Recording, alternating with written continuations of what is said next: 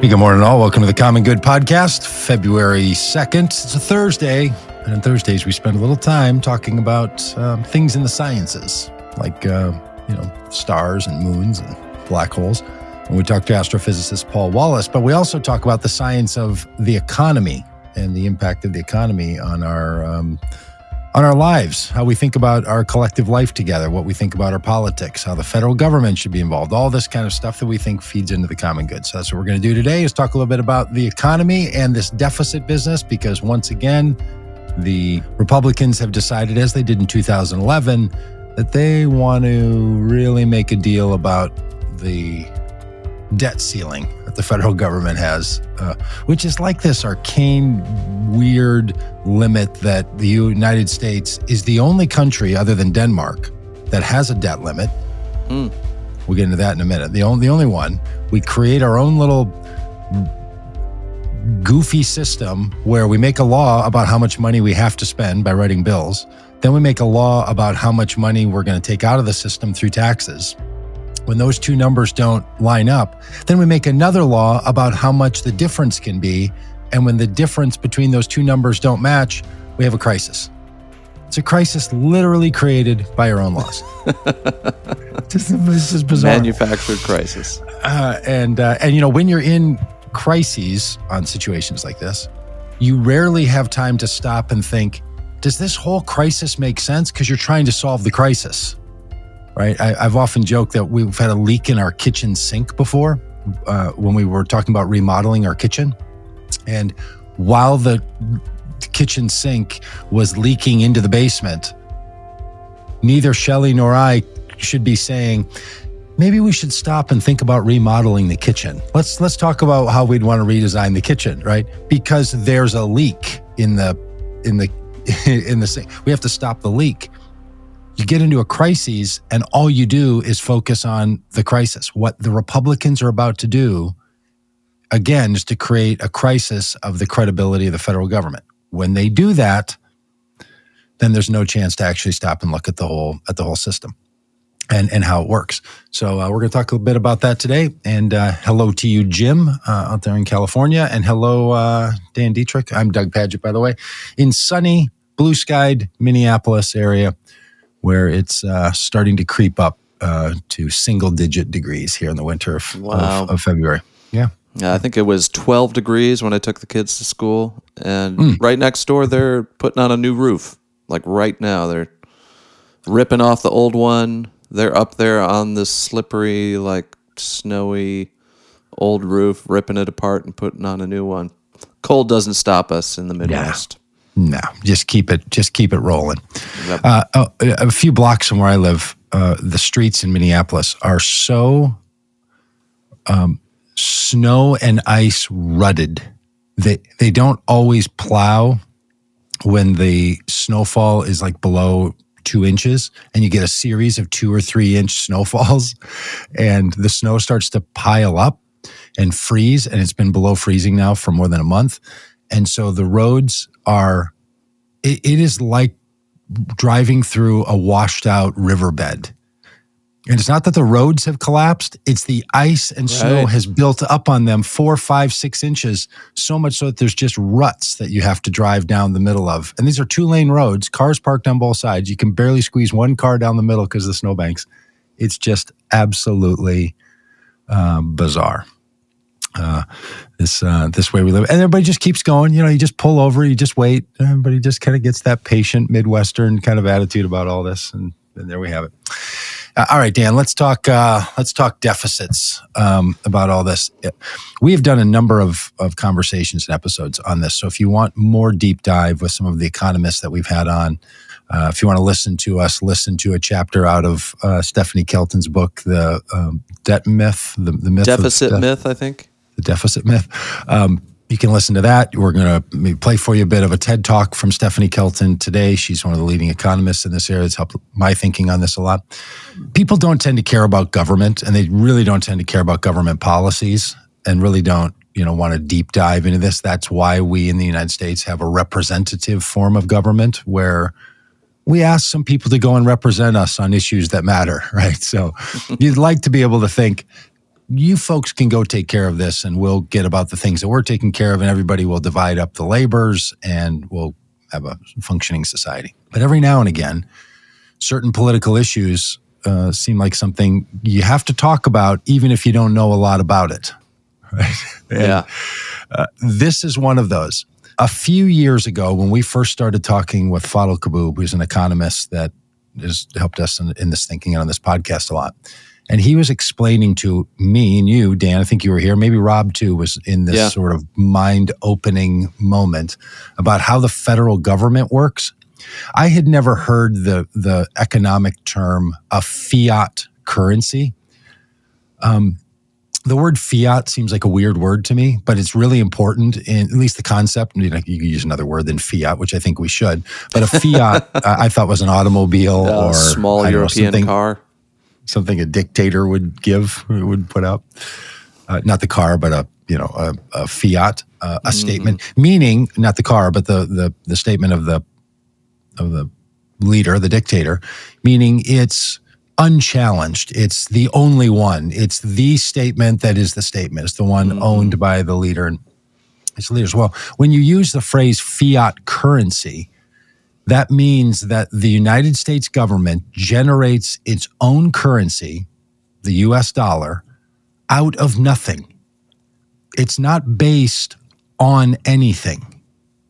This is such an important first notion of all of this, that the federal government doesn't have a limited amount of something like gold or silver or, pieces of That's pottery. an important thing to note, that we are not on the gold standard. We don't have to have physical bricks of gold for each dollar bill. Right. I mean, Fort Knox might still have bricks of gold, I'm guessing, but that's not what our currency is based on, right? Yeah.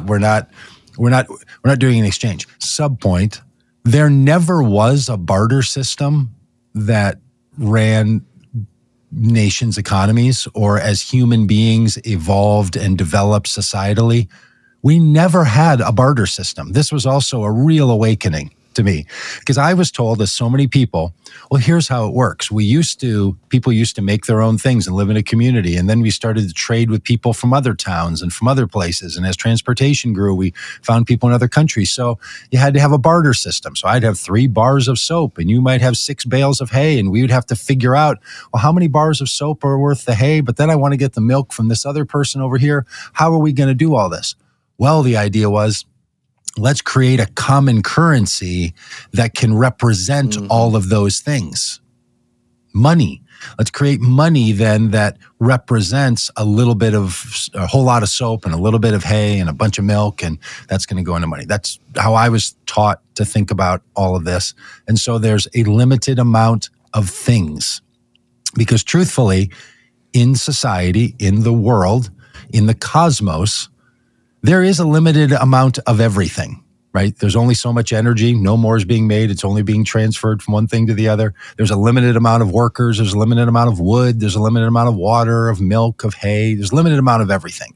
So you can really get into a scarcity story. So I was told that money was the mechanism by which you could transfer things from their status as hay into some dollar amount. How much is that worth? And we would attribute that to dollars. Then I could exchange dollars and carry dollars around.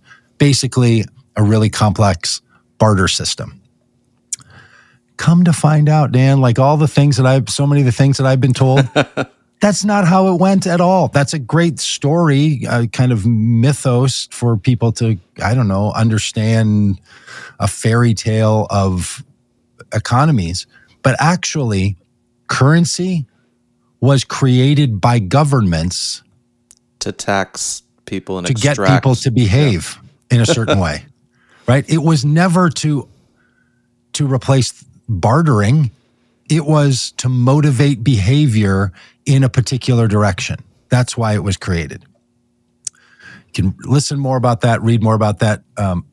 If somebody needs to stop the podcast and go listen to some other pieces that we have or other people do, like if that's going to just hang in your mind, you're like, no, that's not true.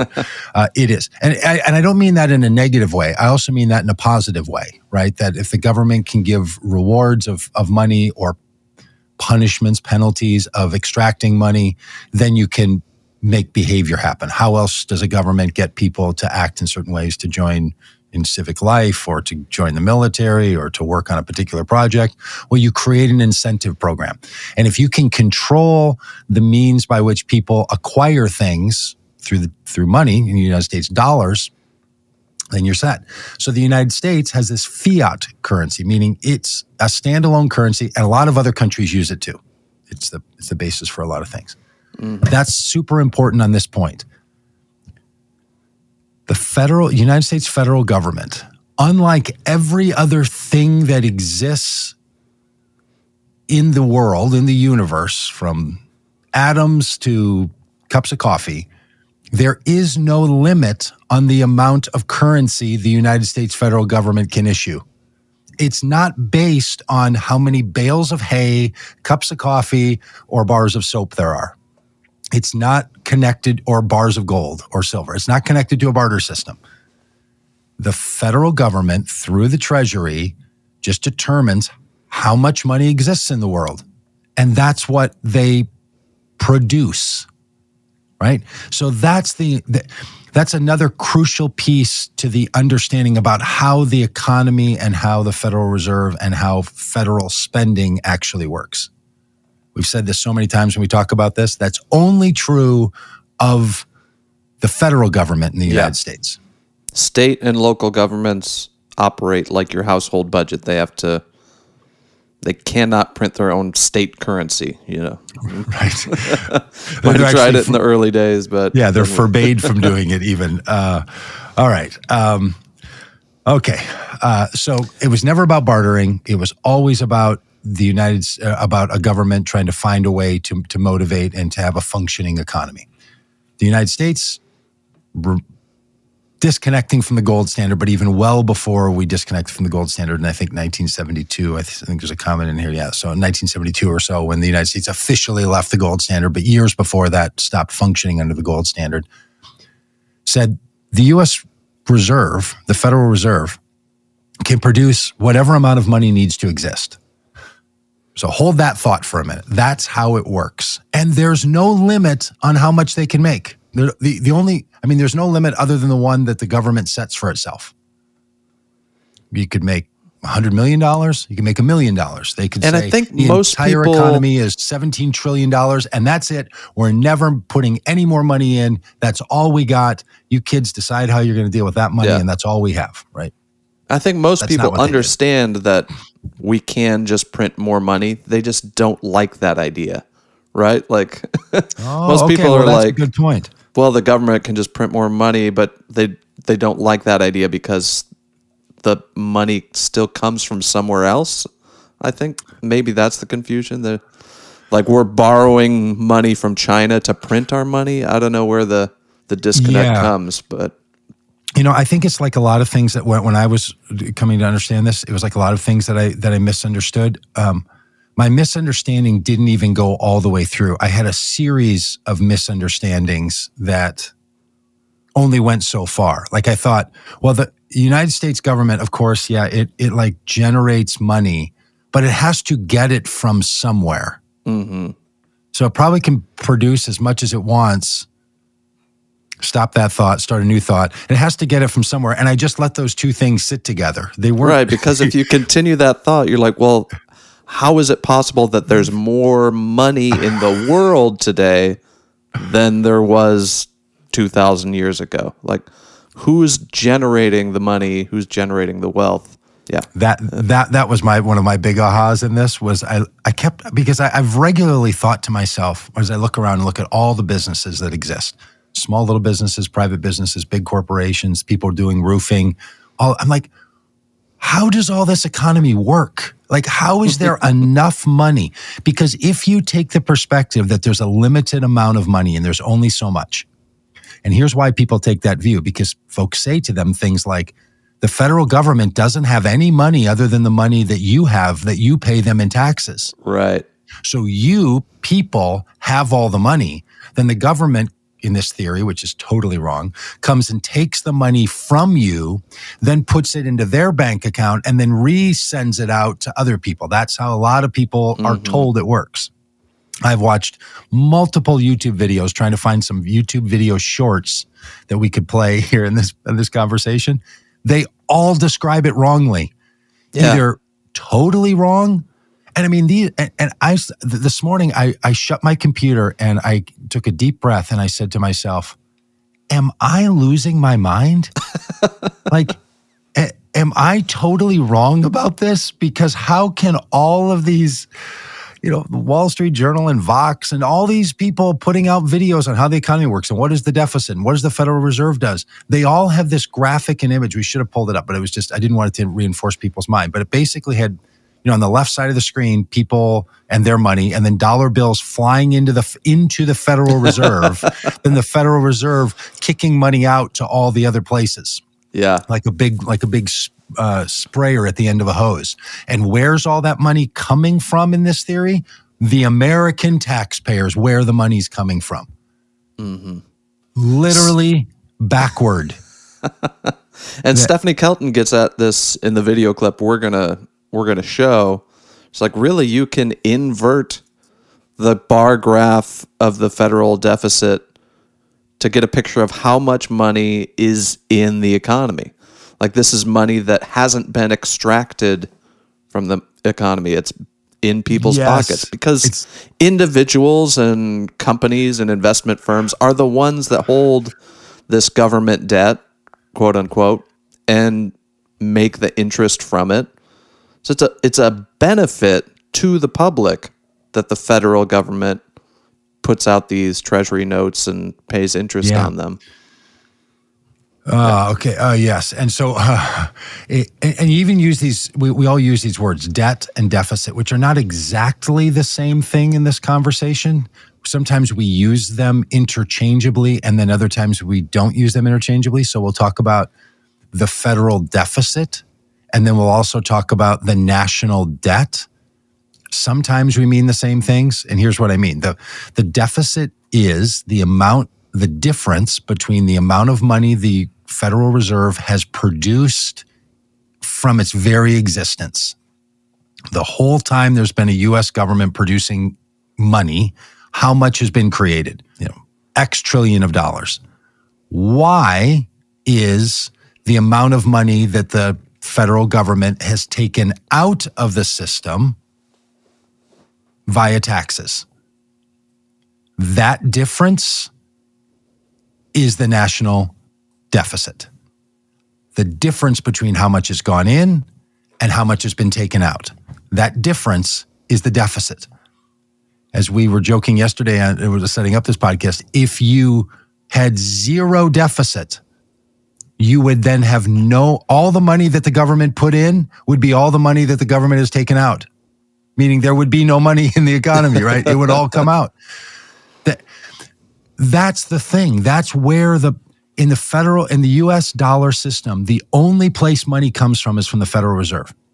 When the federal government takes money out via taxes or takes money out by selling you a bond, and this was hard for me to get my mind around, so hold that for a second, but when they take it out through taxes, you send a check or you do a bank transfer to the federal government through the IRS.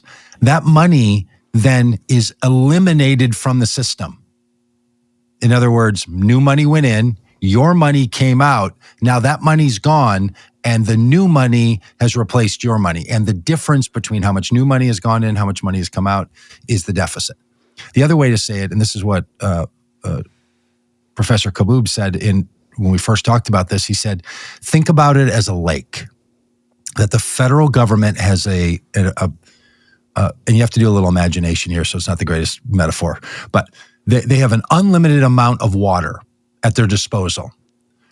The U.S. economy is a lake, and what the government wants to do through the Federal Reserve is to fill the lake to the proper level. Don't want to flood the non-lake areas with too much money. They don't want to have the lake be too low where the fish aren't safe and boats can't work on this economy lake. They want to make sure there's the right amount of water in the lake. The deficit is the amount of money that the amount of water that the federal government has put in the lake. Now we have a lake full of water, right? And then every once in a while, they take some water out and they put new water in. Take water out, taxes, put new water in with federal spending. That's the system. If they took all the water out that they had put in, so there was zero deficit on their ledger sheet, on their side, like federal government has put in 100,000 gallons. We've only taken out 10,000 gallons. So we've got 90,000 gallons of water in the lake. That 90,000 gallons of water is a water deficit on the government side, but it's a water surplus. That's the word. It's a water surplus for the lake. If this is what you're saying, and Stephanie Kelton's going to show this in the video. If you look at a deficit chart for the federal government, how much money have they put into the economy? And you say, well, where is that money now? That's the money in the economy. So there's a surplus. There's more money in the economy than came out. Of course, you have to have that. The current argument right now is Republicans are saying things like, there's enough money in the economy. There's enough water in the lake. In fact, maybe there's too much, or maybe there's not enough, but let's call it pretty close to enough. So whatever we put in spending, we should take out in some other way. And whatever we're taking out, we should replace that. That's the amount. Leave it as it is. The fundamental reason this is such a bad idea is you cannot grow an economy if you have a limited amount of resources in the economy.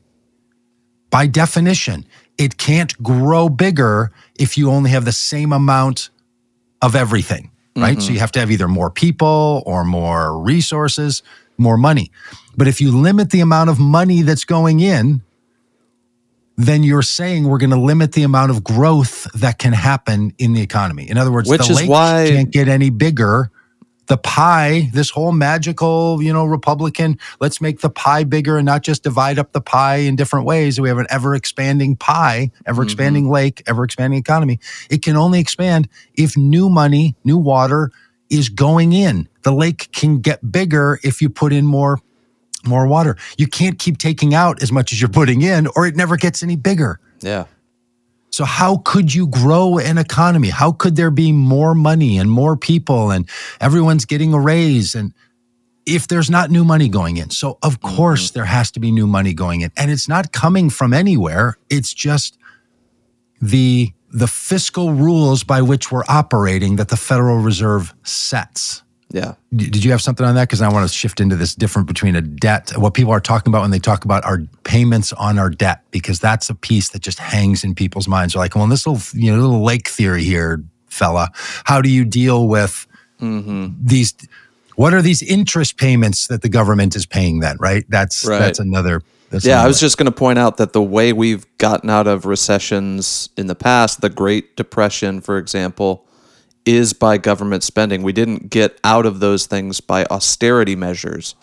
We didn't get out of them by shrinking, the amount of money in the economy, and we got out of those by literally printing money and putting people to work and expanding the economy. Because that's how the economy expands. People can work harder. If we decided right now, no more money going in, no new money going in the economy, however much is in the economy now is all we're going to have. That's it. This is the total amount of money we're going to have. Then you know what would happen? Inflation would happen, right? Things would become more expensive because more people would come into the system wanting a stagnant amount of resources. More people, stagnant amount of resources would cause things to get more expensive. Inflation would happen. That's what the federal government should be worrying about. This is what Stephanie Kelton's going to say in this video. That's what they should worry about. Do we have enough resources, enough people, enough work, enough wood, enough of all the things to make this economy work? The problem is not do we have enough money, because the federal government can produce as much money as it wants. That fundamental shift from the Federal Reserve produces the amount of money and there's always enough, and there is no dollars in the economy that don't come from the government. That fundamental starting point is different than what Stephanie Kelton's going to refer to here when she talks about Margaret Thatcher's idiom, which is the federal government only can spend your money, taxpayers. That's where the government gets their money. It is a absolute opposite of what is true. You, taxpayer, are spending the government's money that they've produced and put in the economy. You may have gotten it from me or Dan, but we got it from somebody who got it from somebody who got it from somebody who got it from the Federal Reserve. It's the only place it comes from. So it's not as if we're out generating money and then giving it to the government, right? So this relationship between spending and taking money out is what's called the national deficit. The total amount from the history of the country until now, how much has gone in versus how much has come out. But then there's this thing called bonds. This is what really gets confusing. Well, I shouldn't say for everybody. Certainly did to me. I remember asking Fadl Kaboub, the economist, like, so what's with these bonds? And he's like, yeah, okay, so this is the great part. And he's like, this is the answer to it all. The other way the federal government can take money out of the economy in order to not overflow the lake in this metaphor, right? One is to tax it, meaning, Dan, Doug, we're going to take $150 from you. And we're going to take it out of the economy. You're going to send us your $150. We're going to take it out of the economy because we're going to put a new $150 in somewhere else. Now, why would the government want to do that? Well, they don't want there to be too much money in the lake, in the economy. And they want to spend the money on a highway bridge. They don't want to spend it on a new guitar like you and I might buy, right? So they're going to take it from us to spend it on a bridge. So they take out our money, goes away, disappears, is truly just eliminated. There's no bank account. It's not sitting anywhere. If you walked into the IRS with a stack of dollar bills and handed them to them, they would go through them and either just recirculate them back into the economy without keeping track of them or shred them if they're not in very good shape. They're not keeping them in a bank account. It's all they do. But the government wants to spend the money on a bridge, not on a guitar, right? So they're going to take money from us. So the government's now in the business of deciding on spending procedures. That's one way they can limit the amount of money in the lake. Taxes, federal taxes, all kinds, income taxes and estate taxes and inheritance taxes, all the taxes, right? The other way they can get money out of the economy is not to take it from you and I so we never have it again. Because if we give them our $150, now we don't have $150 to go buy a guitar. It's gone. We don't get that money back. They got rid of it. The money's gone. But if they issued us a promise, if they said, look, give me $150 and every year we'll pay you 2% of that $150. So what is that, 20 cents, something like that? No, I've lost. I should have done $1,000, but I didn't want to talk about $1,000 guitar. So they're going to give you 2% on that. Break my analogy. Let's go with $1,000 so I can do that. Or $100. So they're going to give you $2. So they're going to give you 2% of 100 is $2. So every year you're going to give them $100. No, I can do this math, Dan. $2.50. So every year they're going to take my $150. They're going to sell me a bond for $150. Is anybody still listening to this? Unbelievable. $150. I'm going to give them. They're going to now give me $2.50 every year for the next 30 years. So if it's a 30-year bond, 15-year bond is a little different, but 30-year bond, right? So for the next 30 years, they took my $150 out of the economy, but they're going to give me $2.50 every year. Then after 30 years, I'm going to get that $150 back, okay? So why would the government do that? Well, you feel better, I feel better if I know that in 30 years, I have $150 coming to me, and every year I'm getting $2.50. So my money is safe, my $150, and I'm getting $2.50 a year over 30 years, which is going to turn out to be, somebody should be able to do the math on that, 60 and 50, $75. I'm going to now end up with $75 more. Is that right? 30 years at 2%? I don't know.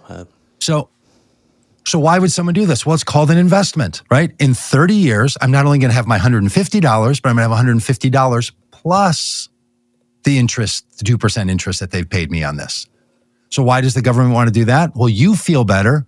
You can then trust that you have savings, and they've taken that $150 out of the economy that we didn't go give to the guitar shop so they could build the bridge.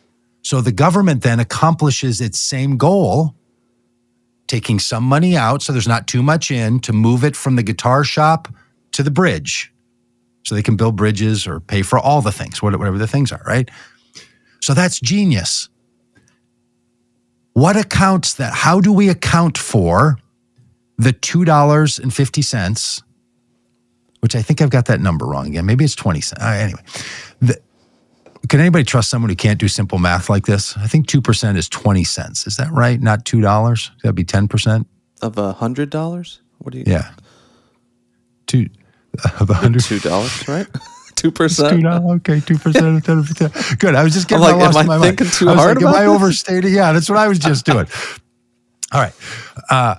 So how do you account then for that $2.50 that has to be paid to me and you every year for the $150 each that we took out, right? That amount of money, thanks, Chris. That amount of money is what we then say, that's our debt payment. So that's the debt limit. How much money can the federal government spend every year of its budget paying its debt? This is why that when I said there's a difference between the deficit, the total amount of money the government has put into the economy compared to the amount out, that difference is what we call the national deficit, and our yearly debt. We use these interchangeably, but they're not. The thing that Congress is fighting about right now is how much money can we pay on these little bond loans that the government took by taking people's money out of the economy in US dollars. Does that sort of make so it's the $2.50 added up by all the different bonds that have been sold. That's the amount of money that the debt ceiling is fighting about. The debt ceiling is not the amount of deficit. Get that? Do you see it's the amount that we have to pay in interest and to take people's money out in a way other than taxes. So we came up with a beautiful schema to remove money from the economy so we could redeploy it in other places. And in order to do that, we're rewarding people, which then the federal government is also putting more money into the economy, right?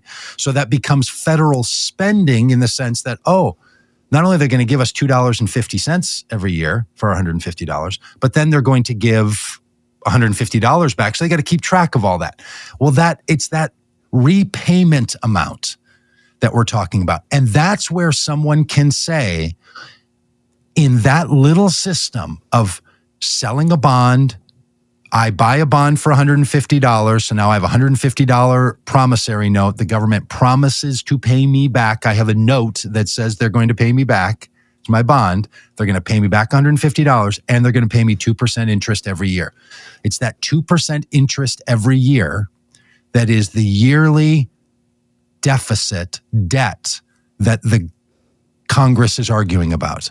They're different things, the amount of national deficit and the federal spending to what they call to service that debt. You hear that phrase?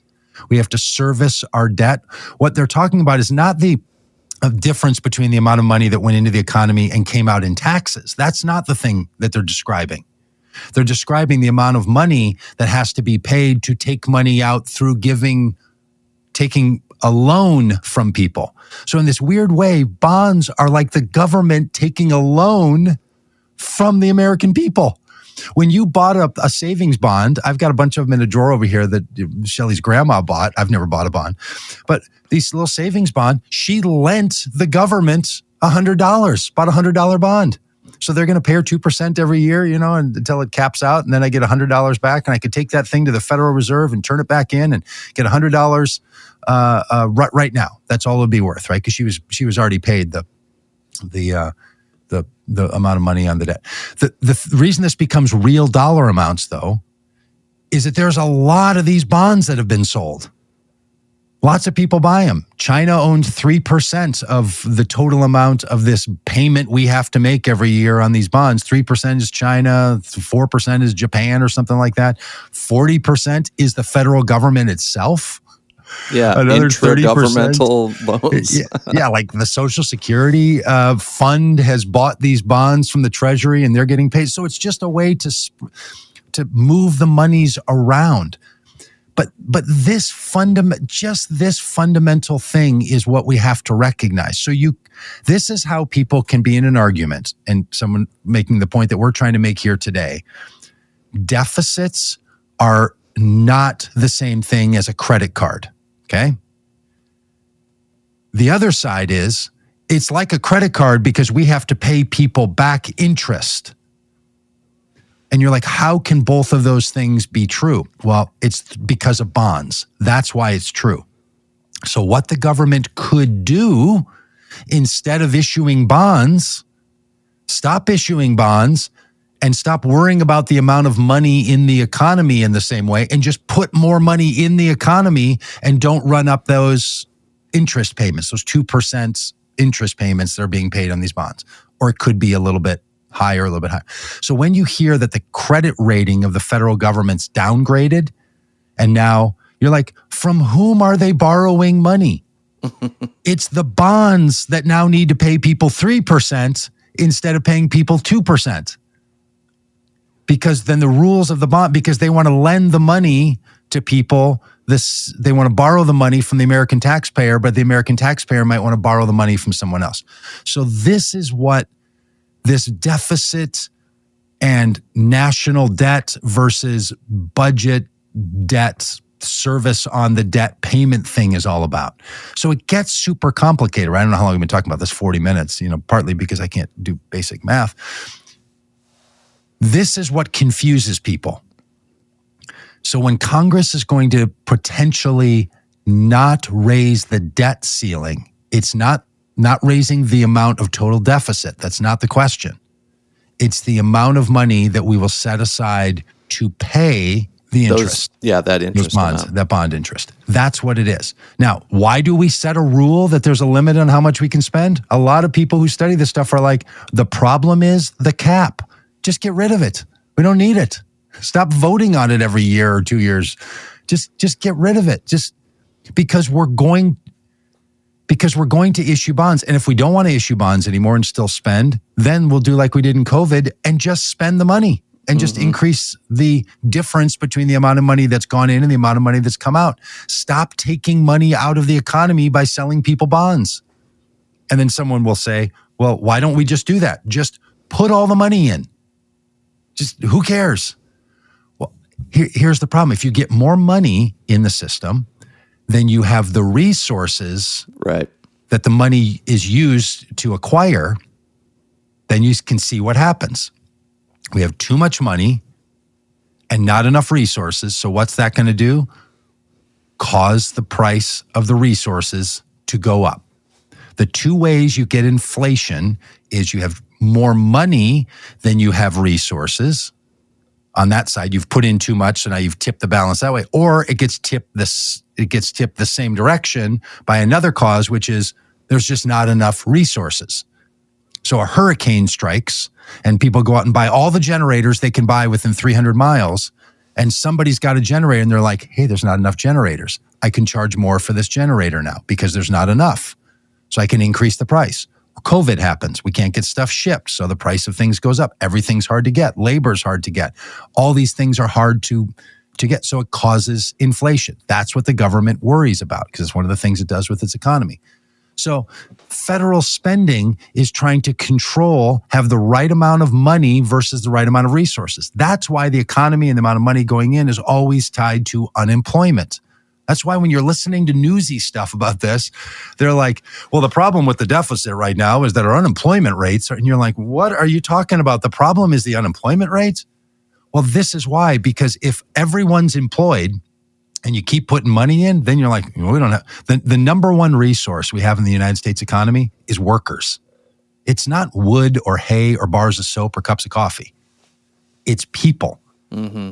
A huge problem in the United States right now is there's not enough people, and there's not enough people in the pipeline. There's not enough children, and there's not enough immigrant workers. There's a declining population in the future.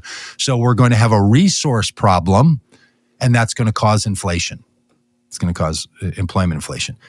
So this argument that's happening is, should we pay the amount of money that we already took out in bonds to pay people interest rates? We call it debt, like a credit card and all this, reckless behavior stuff. It's not reckless behavior at all. It's just another way to manage how much money's coming in and going out. And what's the federal government doing with the money? Here's the kicker of it all, Dan. What do they do with the money? All they do is put more money in the economy.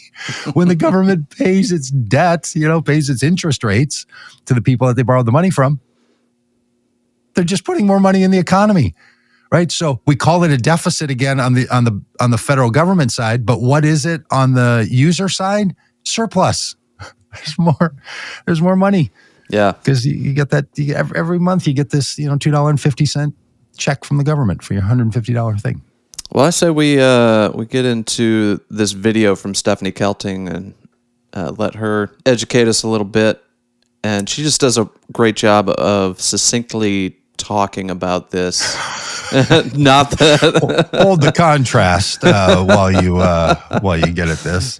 She might have a calculator as well for some of this, but she does a great job. And then we'll come back and it's a beautiful little TED talk that she does here. So thanks to the good people from TED for giving this to us to share. When things break, we have an opportunity. We can pick up the pieces and put them back together the old way, or we can look for better ways to build. COVID broke everything.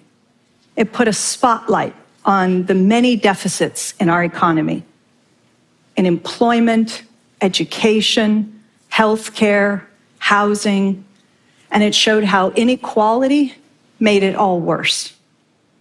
Here in the US and around the world, governments did some extraordinary things. They sent money to people directly to help them buy food and pay rent.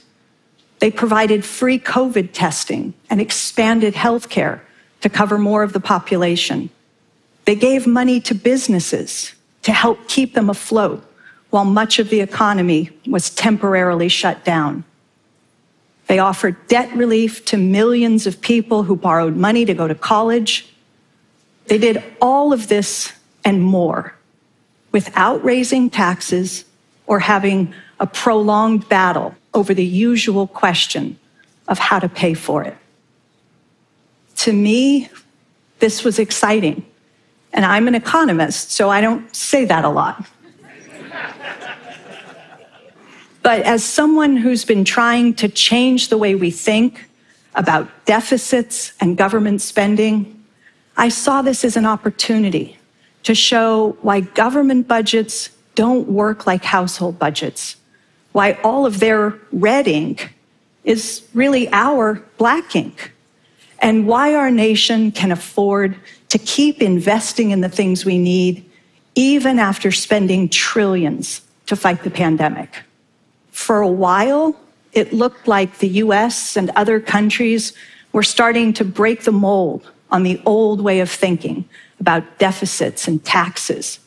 But now, here we are, just a handful of months after all of that bold action, and we're sliding back into our old habits of thought. Can we build affordable housing and fix crumbling infrastructure? Can we expand Medicare to include dental, vision, and hearing? Can we tackle our climate crisis? As Congress debates these questions, everyone is back to asking, how will you pay for it? It's the wrong question. In fact, the right questions don't involve money at all. Instead of worrying about where the financing will come from, we should be asking, are these things worth doing?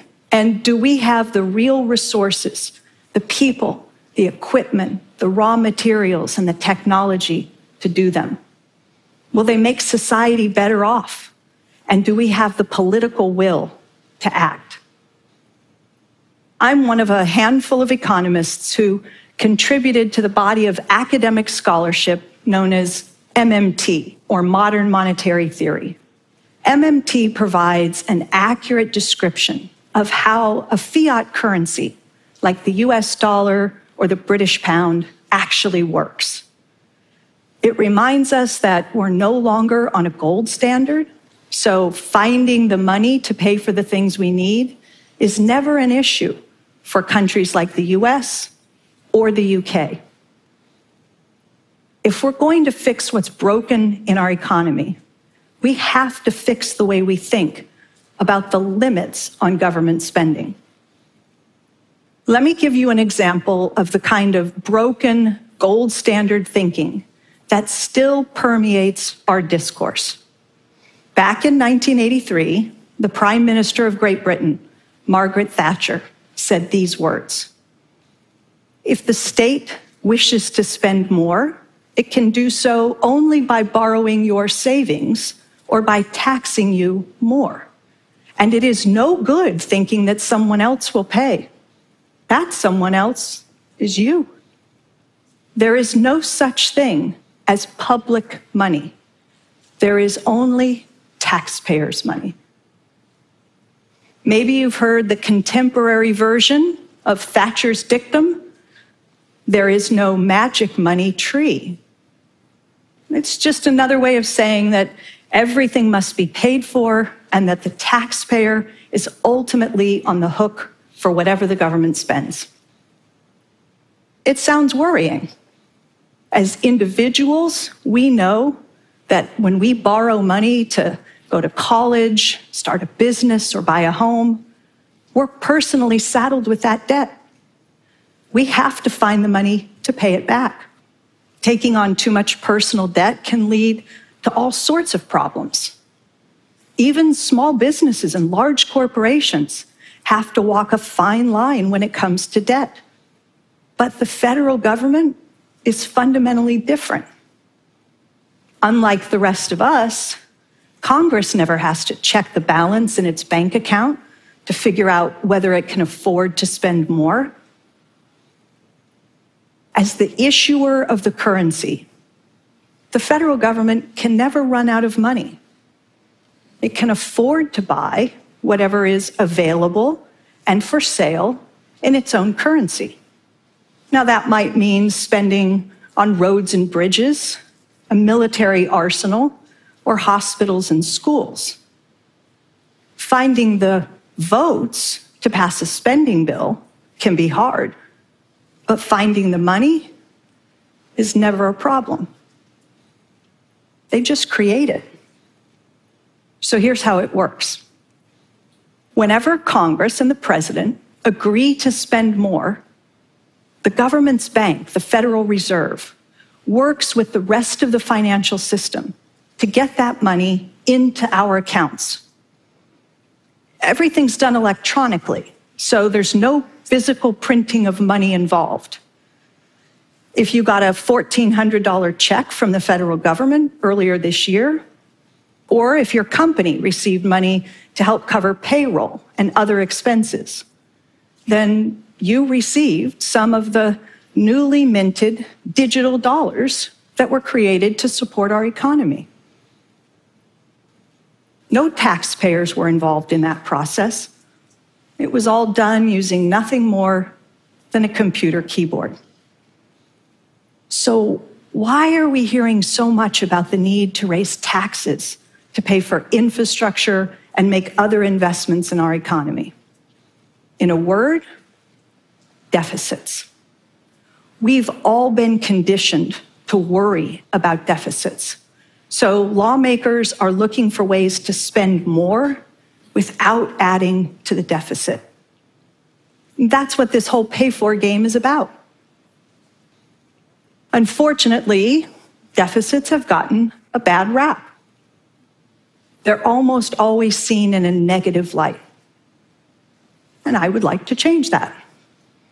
When we hear the word deficit, we probably think of a deficiency or shortfall. Okay, a deficit always sounds ominous. So when we hear that the federal government just ran a $3 trillion budget deficit, it can sound worrying. And it can even anger people. But there's another way to think about government deficits.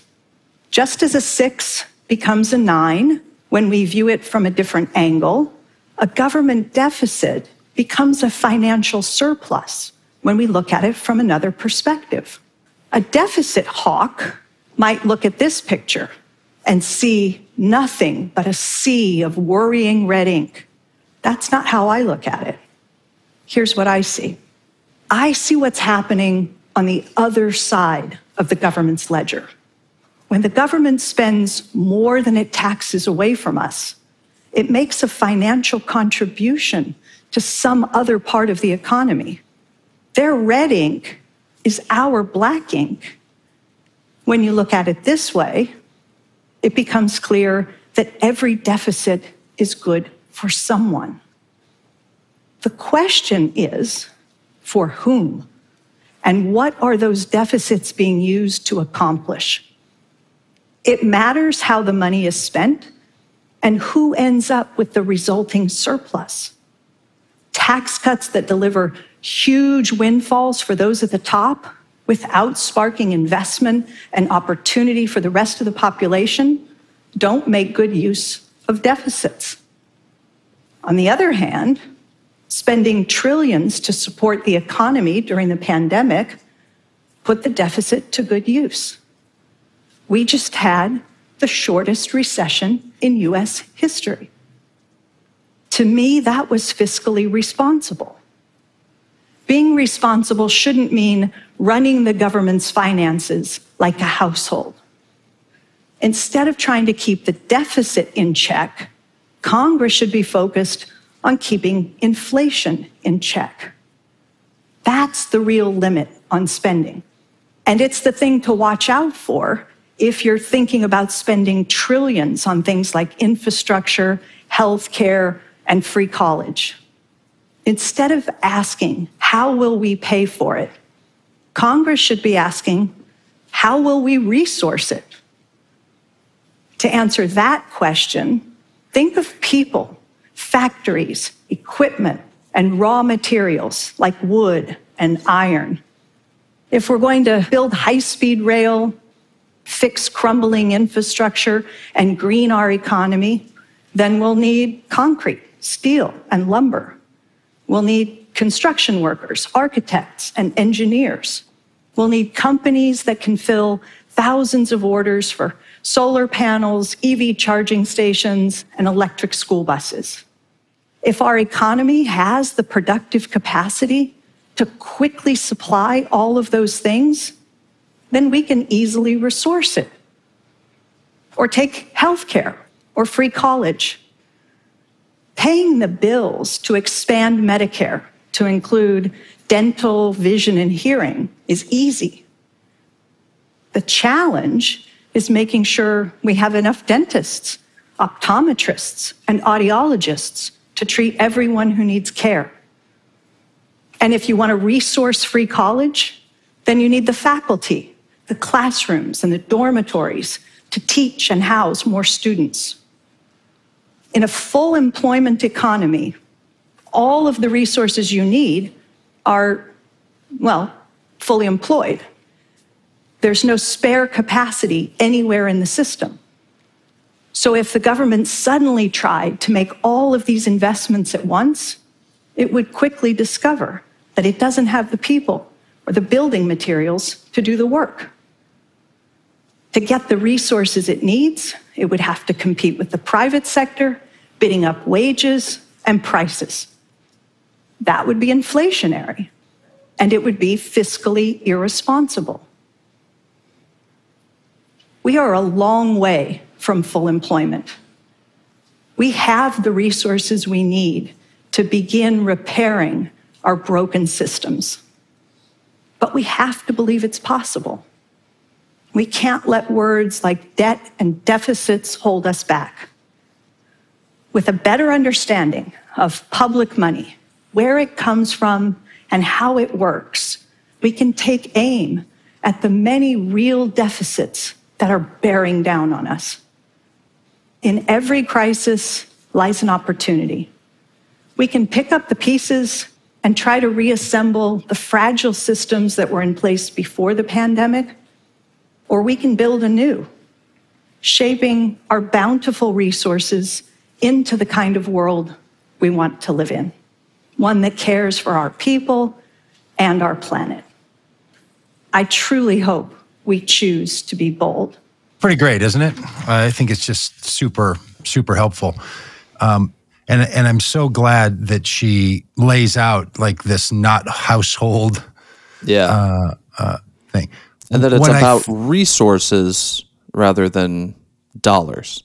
Like we've got the capacity, we've got the people, we've got the raw resources. We haven't hit that cap yet. And that is not, again, this has been my big awakening the last year.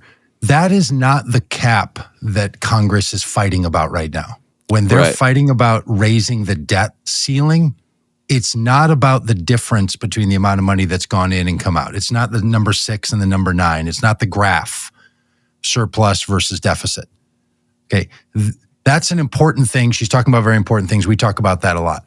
This particular debt ceiling is when that money comes out through, I had got up during our little thing, went over and grabbed the savings bonds that we have in our house, right? And these savings bonds, so I did a little calculator that I've got on my computer here, so I pulled them up and like, okay, so this one, this $100 savings bond thing here, right, was issued in 1998, in April 1998, and it was issued, it's a $100 savings bond.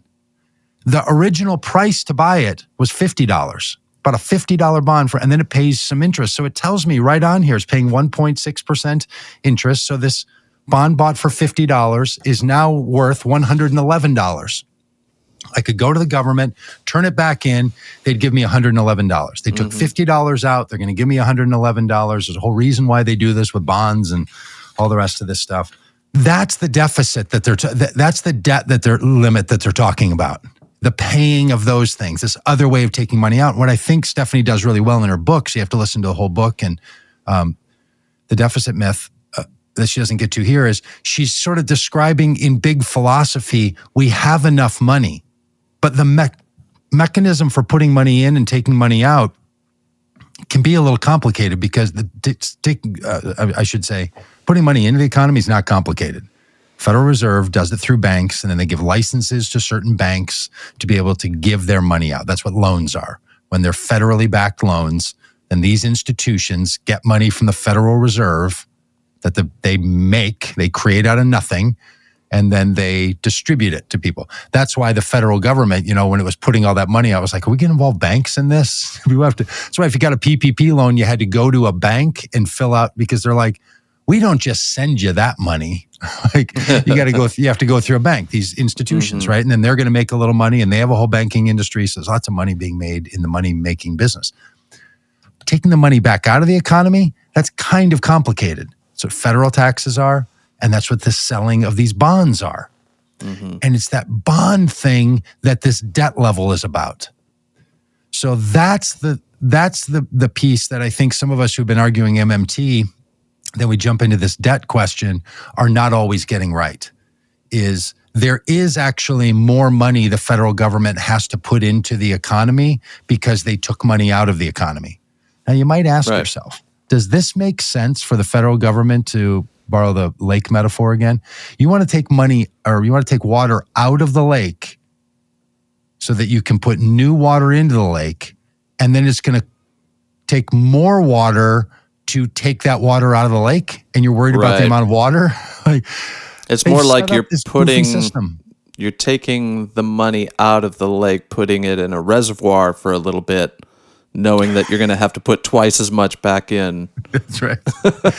That's right. But there are other countries that are actually doing this in real time. Japan, they are actually, like one of their economists references Stephanie Kelton talking about MMT, and the government has kind of doubled down on this. Like, look, people raise the alarm about government debt. They liken it to the Titanic heading toward an iceberg.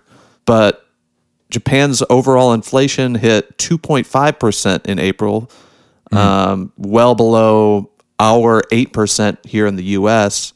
So they've arguably been able to control inflation better than we have, while not being concerned about deficit spending by the government. Yeah. They're spending a lot of money, on their military, on their infrastructure, and they're not concerned, at least in the ruling party, they're not concerned about deficit spending. And right now it's working for them.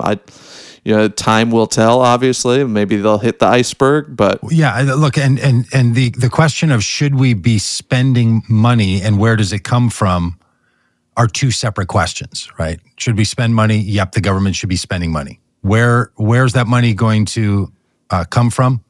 It always comes from the federal government. Same thing with the yen, Japanese yen. It comes from their treasury, their version of it. They should be spending money, not getting their money from the U.S. government. What some countries are doing, and Japan is the country that holds the single most amount of debt that U.S. owes Japan for the bonds that they bought, right? So they're not just getting $2.50. They don't see like $111 on their $50 bond. They're buying billions of dollars worth of this stuff because the government wants that money out of the economy. Where they're like, we don't want to tax it. Let's get it from Japan instead of taking it from Doug and Dan, so they can still go buy guitars. Let's get it from Japan so we can build the bridge. The other thing the federal government could do is stop worrying about this deficit, and this is where Stephanie gets it right. Stop worrying about that. Stop issuing these bonds as the way to manage that amount of taking water out. What she doesn't quite say, and I've asked Professor Kaboub about this a couple of times, like, is there really such a thing as too much money in the economy? And he's like, well, yeah, on principle, of course there is. But I'm like, well, when are we going to hit that? Because we've just been pumping money into this economy over and over. And I think that's the new realization in the late 2020s and, moving forward here, or the late 2010s and moving into the 2020s, is people are now realizing maybe there's not too much. Maybe we don't need to be so worried about how much water is in the lake. Maybe we'd be much better off spending money doing things that put more money into the hands of people. So this is where the argument comes, is how should we be managing taking the money out of the economy, or should we leave the money in the economy? And if you keep this rule in your brain up that you have to take money out if you're going to put money in, that's what you're going to hear Republicans saying. So when you hear Republicans saying, we can't keep all the spending, the real question is, why not? Why can't we? And they'll say, well, because we have to pay this interest on it. Like, no, you don't. Right? You don't have to take the money back out that you put in. Why are you doing that all the time? Right? We could cap our debt and just stop selling bonds. No more bonds. None of that. We're done with that. But we don't want to do that because bonds really help people. It's a way that people do savings, and pension plans are connected to it, and it's a flow of the economy. The best answer is remove the debt ceiling altogether, because it does nothing. It doesn't. The amount of money that we spend, I don't know what it is, like 15% of the federal budget is spent on paying this interest to these bonds, that kind of stuff. It's fine. And if we wanted to spend more, then just increase the budget, right? Just make more money. That's why this idea of the $1 trillion coin is so interesting. The Federal Reserve can just insert $1 trillion more into the economy and then be like, okay, there's enough money. We don't have to keep issuing bonds. When people say things like that, put more money in, then we don't have to issue bonds, that's what they're getting at, right? Is let's just put money in so we don't have to be worrying about taking money out. Mm-hmm. But the real thing about taxes, and this is where it all comes down to, it's all about behavior modification.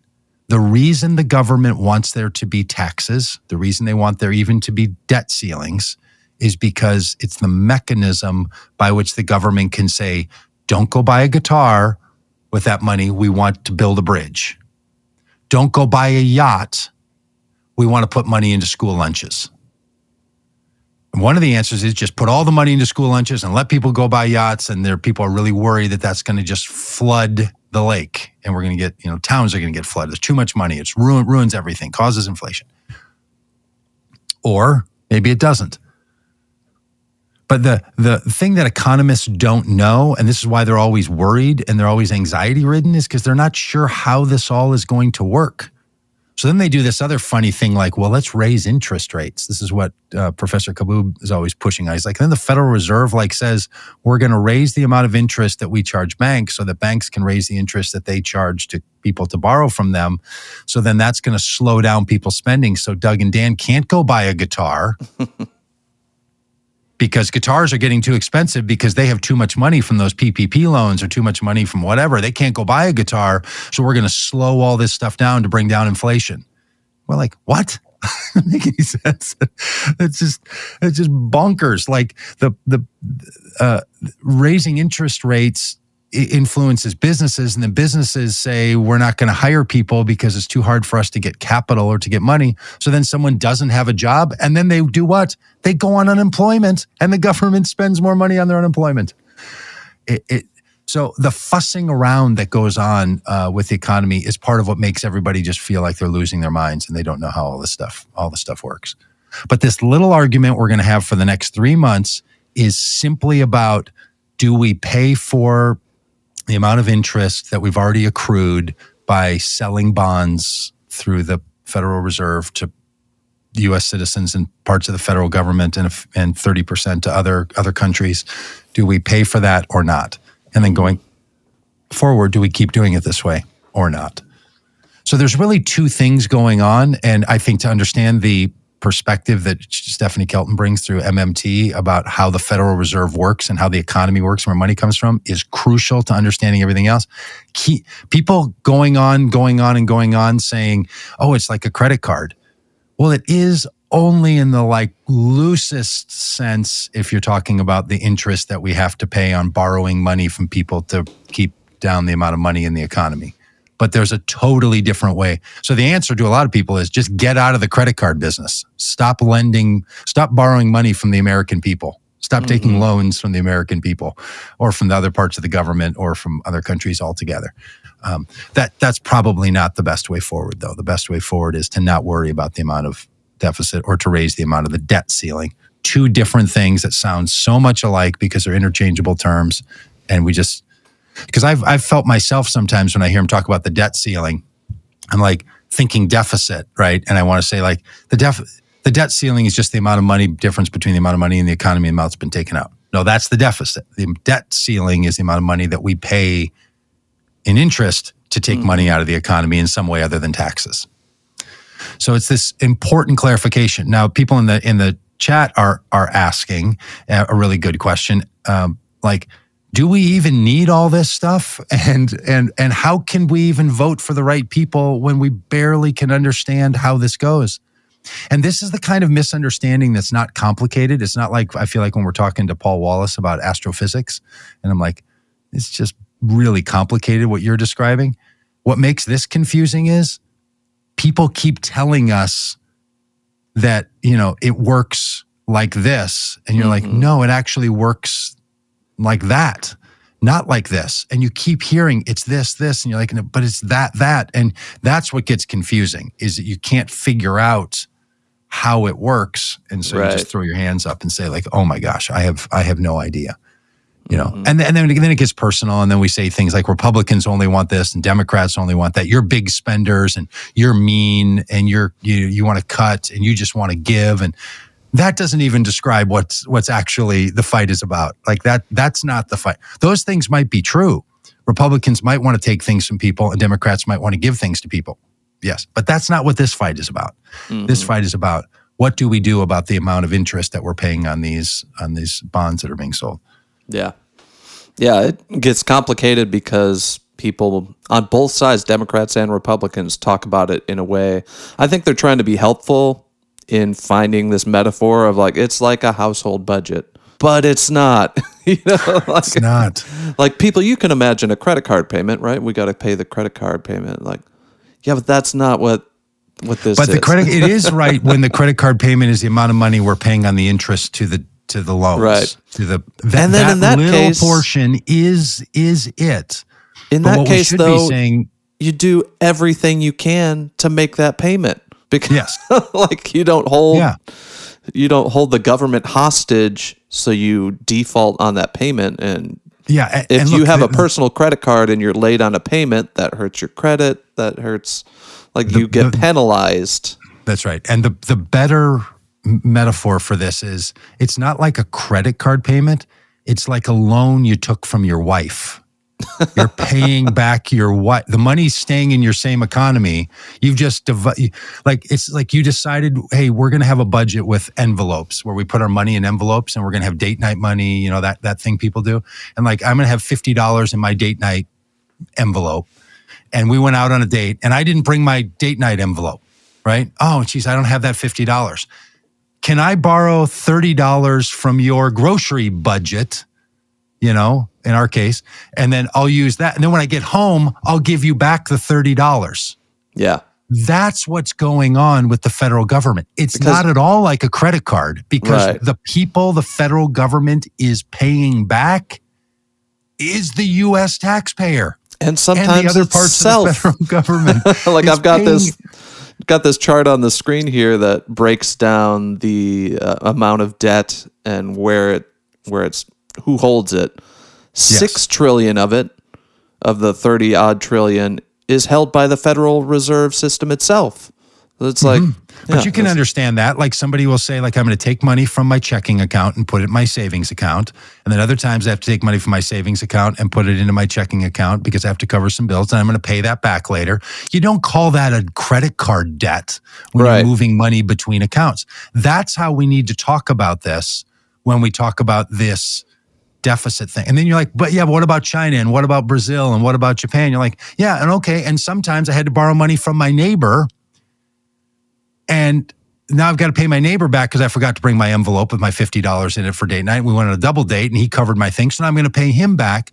But as it turns out, in what currency am I paying him back? The very currency that I own. The federal government's paying them back. They're not paying the Japanese back in yen. They're paying them back in U.S. dollars, and that money then is part of the U.S. dollar system. Mm-hmm. So all of this, that's the thing that makes it not like a credit card. The interest rate being paid is, yes, you're paying some interest. So if my neighbor said, hey, I'll lend you the $30 for dinner, but you got to pay me, $31.50 when we get home. I'm like, all right, it's a convenience fee. So I do it. That's just how John, my neighbor, is.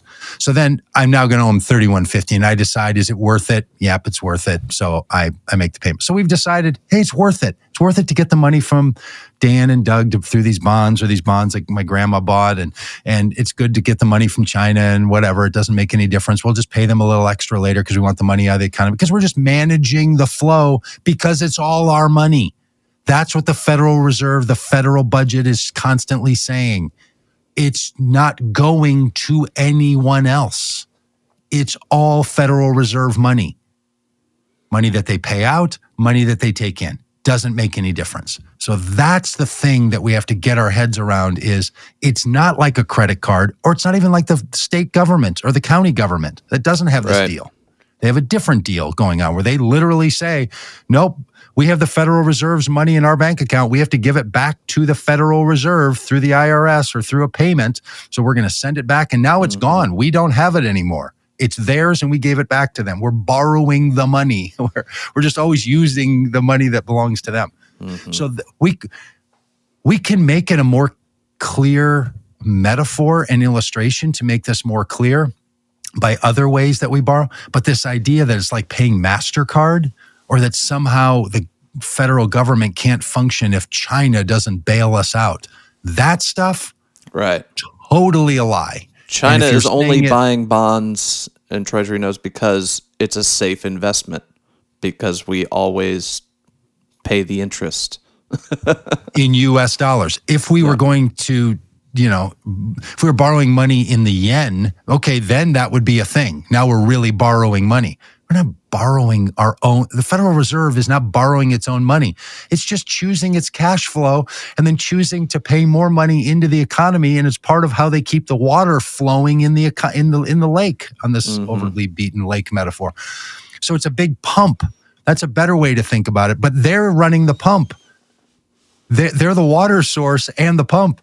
We're not the water source and giving money to the government so they can go spend it somewhere else. It's truly the other way around. They're the source. We're the spenders. Yeah. Well, thanks to everyone in the chat today. Peggy says, Dan, sorry to go off topic. I did watch episode 3. I think she's talking about The Last of Us. A beautiful story, and I also cried at the end. So if you're not watching The Last of Us, it's worth it. But thanks for everyone else listening, because for the first time it showed up on our this might be a show you want to watch. Oh, really? After we got done watching the show called Fleischman is in Trouble. And then it's like, I said, hey, there's that.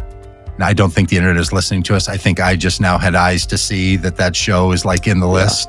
So I noticed it because we had talked about it, which is the way awakenings happen. It's not that there's more information about it. It's just now understand it, which we hope this brought to all of you. We hope this is something that you now say, okay, I see what they're talking about. I see what they're doing.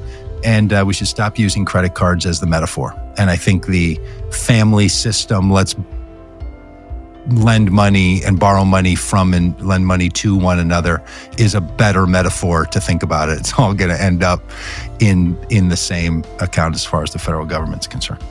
Yeah. Well, we'll be back next week, at least on Tuesday. Then we'll see what we're doing for Wednesday and Thursday. Yeah, I've got some things going on. Yeah. Okay. Well, thanks, everybody. We'll talk to you next week. Bye. Bye.